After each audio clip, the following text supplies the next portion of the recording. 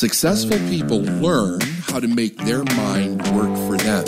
I'm David Nagel, and this is the Successful Mind Podcast.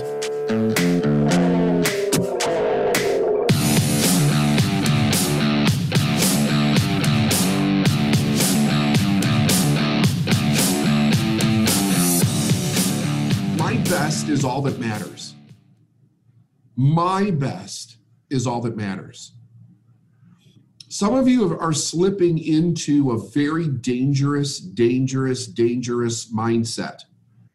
You're comparing yourselves to what others are doing in this program, and you see people are ahead of you, and you're thinking you're not doing enough, you're not enough, it's triggering you, you feel like you have to keep up.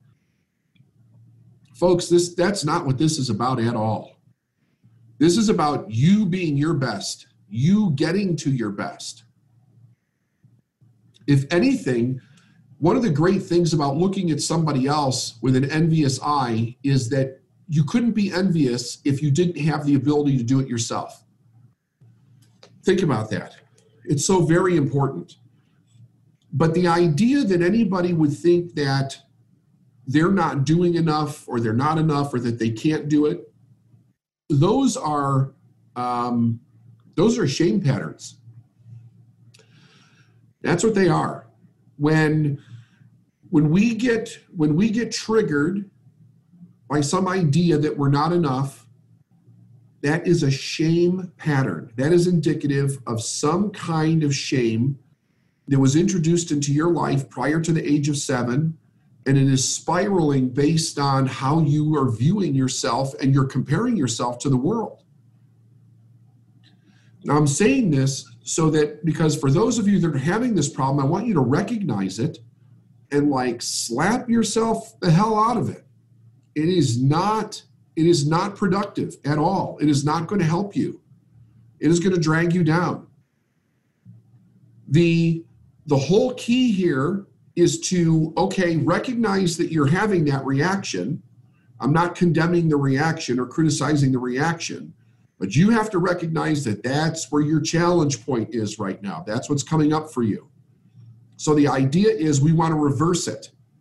We want to break that pattern, and we want to see ourselves as being the person that we want to be and be grateful and happy for those that are winning, for those that may be ahead of us. That's a great thing. That's a great thing. So let's get into some work here, okay? I'm going to be going through some more of God Works Through Faith. How does one reverse negative polarity? If faith is moving in the wrong direction, moving with a negative faith in evil, the only thing that needs to be done is to replace it with faith in good. When we recognize something in ourselves, like jealousy, envy, feeling low because of others winning, feeling like we're not enough, we're not keeping up. We are using our creative power in the wrong direction. We're using the law of polarity against ourselves. You have the ability in every moment to recognize how you're feeling and change that direction. Because you have the greatest power of all. That's the ability to choose. Now, I realize when you're being triggered that way, it's very emotional. You feel it in your body. You feel it in your mind. It can become very consuming. But you have to wake up. You have to become conscious of what you're doing because you're doing that pattern. It's an unconscious pattern, granted, but you're still doing it. And the idea is that we break that unconscious pattern. Okay?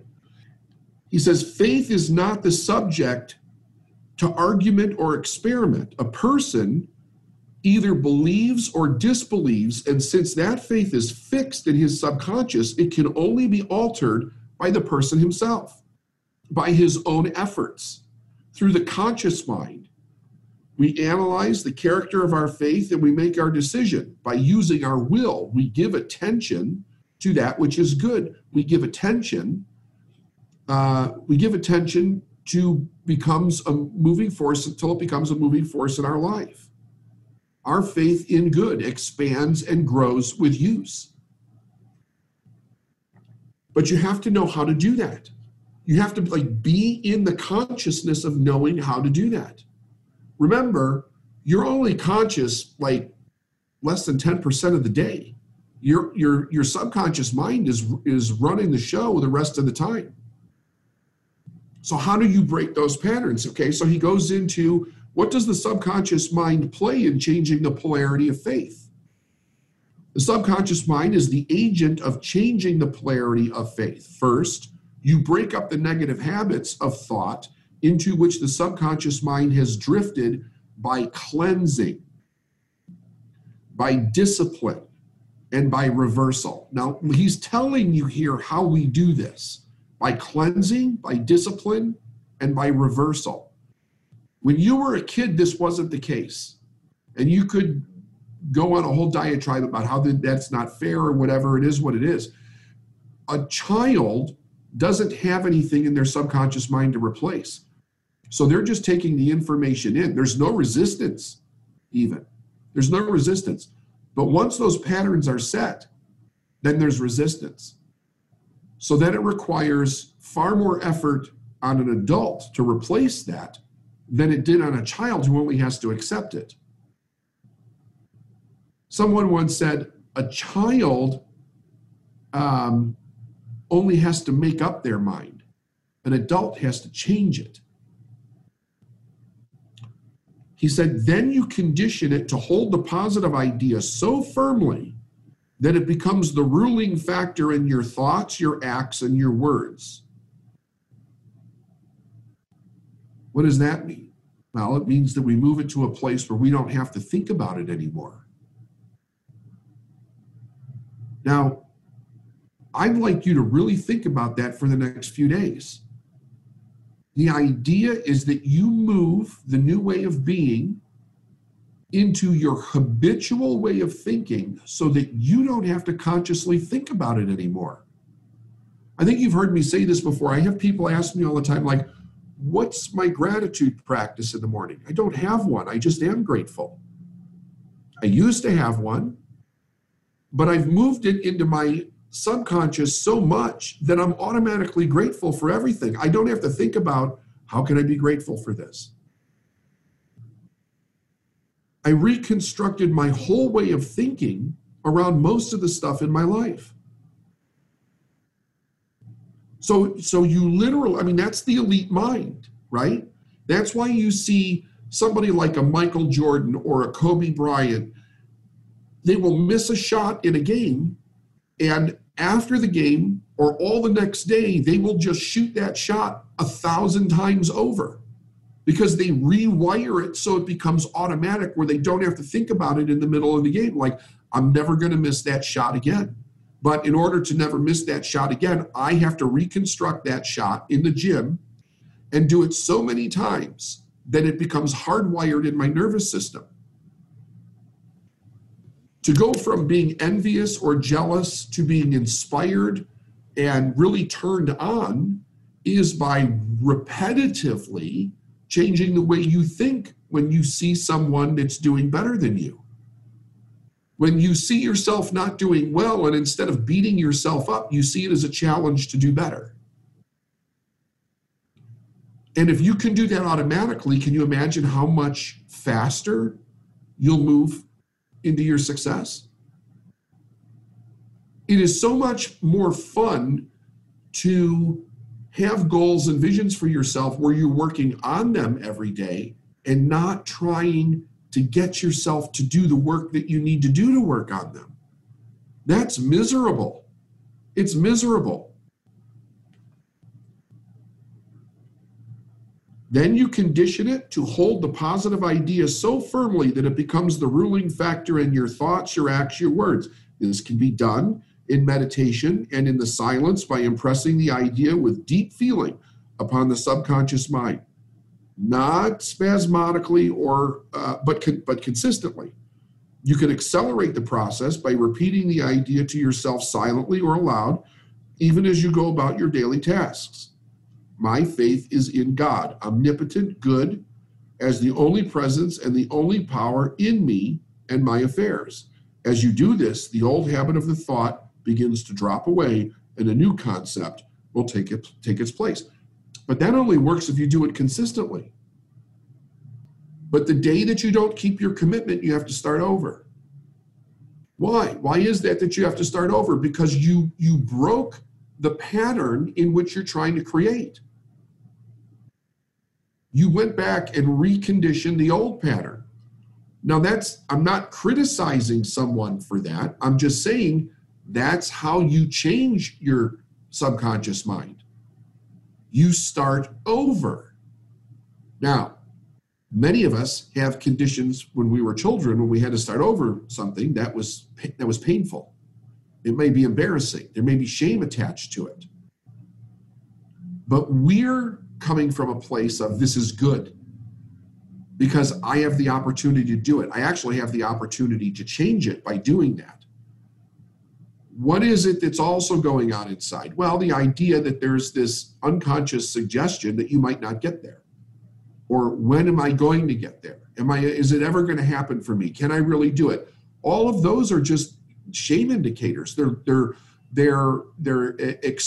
expressive internal and external realizations of a low self-esteem. There's no question that you can get there. Absolutely no question. But you have to be focused on the right thing. As you do this, the old habit and the thought will drop away and the new concept will take its place. Why is desire necessary to perfect the outward working of faith? Desire is the matrix or mold through which faith works. Desire is the matrix or mold through which faith works. Remember, it's the fons saturego. It is the starting point of everything within ourselves. It is the pattern through which manifestations are made. Since the law of faith is impersonal and it works for bad as well as it does good, and since we are continually believing in something, faith must have a guide. Whatsoever things ye desire, when ye pray, believe that ye receive them, and ye shall have them. When the desire is drawn out to a point which becomes clearly defined, it becomes a demand. Our claim must be specific. The thing that we want must be specific, including how we feel, not just what we want external.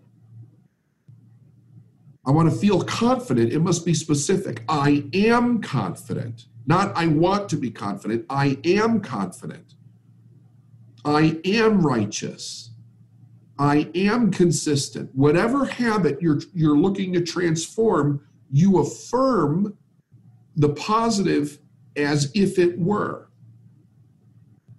We must have a vivid mental picture of what we want, and here the imaginative faculty comes in. If you can imagine it, you can have it. Now, somebody mentioned in the Facebook group that they were having trouble seeing the image of what they want. What can you see yourself with? Maybe you can't see yourself with the big vision or the goal or the dream. Reduce it to the ridiculous. Can you see yourself holding a pencil in your mind? Can you see yourself with a cup of coffee? Can you see yourself with anything? And then start from there and build it up. It's a psychological muscle. Why must desire be freed before it can be fulfilled? Now, this is really good. You might ask, why the seed must be dropped into the ground before it can bring the increase? Seed cannot grow in your hand, on the shelf, or in a packet, nor can your desire materialize if you hold it tightly to your thought. Christ told us to take no thought in order to give the desire a chance to go forth and bring it back its reward. Since the desire cannot be in two places at the same time, we must choose between fulfillment or frustration, between letting go or holding on. Christ says that the seed must be dropped in the ground and that the desire must be relinquished to God. Take no thought does not mean lapsing into a state of unconsciousness. It means taking away the anxiety and the fear which prevent the manifestation of your desire. When you release the desire and absolute forgetfulness, as Jesus did, the reward will come flowing into you in limitless measure. The way of fulfillment is not through thought, but through God. let go and let God.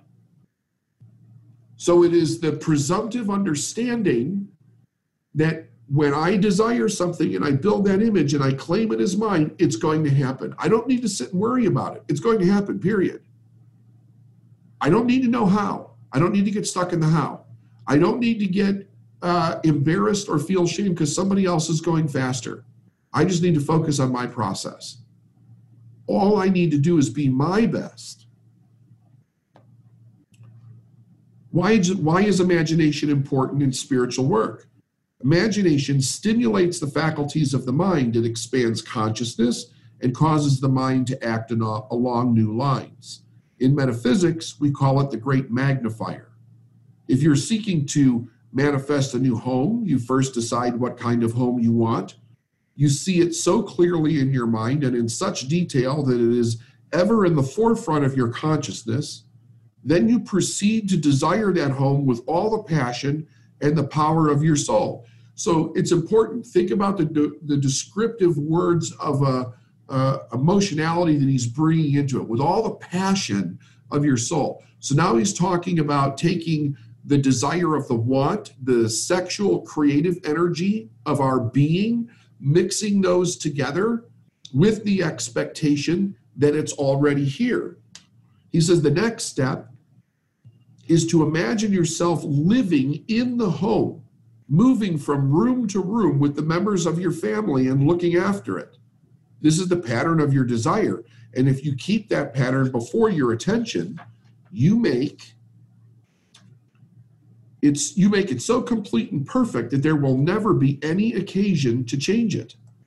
Imagination calls forth the great or the small according to the directions which you give it. Therefore, you must always seek the best or that which is in accord with your highest ideals. You should never make provision in your thought for compromise. If you have an ideal house in mind, stick to that ideal. Apply all the power of your desire in making your dream come true. Good, right? Okay, one more. What part does expectation play in faith? Expectation is faith in action. It is the feeling of fulfillment that comes from conviction. When you ask God for something, you must expect to receive what you ask. You must expect to receive what you ask. Expectation that comes from conviction does not run around beating the air in anxiety and suspense like a bettor at a racetrack. It is calm, tranquil, and confident. James Allen told us the same thing when he talked about serenity. Knowing that the desire is always fulfilled, it is quite serene and undisturbed. The expectation that gets phenomenal results wastes no time in speculation or doubt, but accepts the promises of God as real and true. The more you expect, the harder your faith will work and the more it will accomplish. Expect the best and you'll get the best. Expect your faith to work and it will work. Expectation is not only a great stimulus to action, but it is also the push and the motive power behind faith. It causes your faith to move with greater rapidity and power toward the fulfillment of your desire. Have you decided what you want? Then change your mind with tremendous faith, interest, and expectation. Know that your faith will produce it. Let your feeling of expectation be full, deep, and continuous. And you're doing all of this while you're working. Not sitting on the couch. You're working. You're the cause and effect of itself. You're doing the things that are the cause of what you expect to receive as an effect. I want you to make it a great day. Remember, my best is all that matters. If you're really struggling with these shame spirals, get a hold of us immediately and we'll figure out how to get you out of them, okay? We're here with you. The idea is not that we get somewhere. The idea is that we master this. I've had to start over so many damn times with so many things. Still do. Still do. Here's the idea. When you get rid of the judgment, it's no big deal. It's no big deal. Because there's no anxiety around I'm not going to get there. I know I'm going to get there. And I don't have to compete with anybody else to do it. I'll get there when I get there. When I master it, I'll get there. But I will get there. All right, everybody. See you later. Be your best.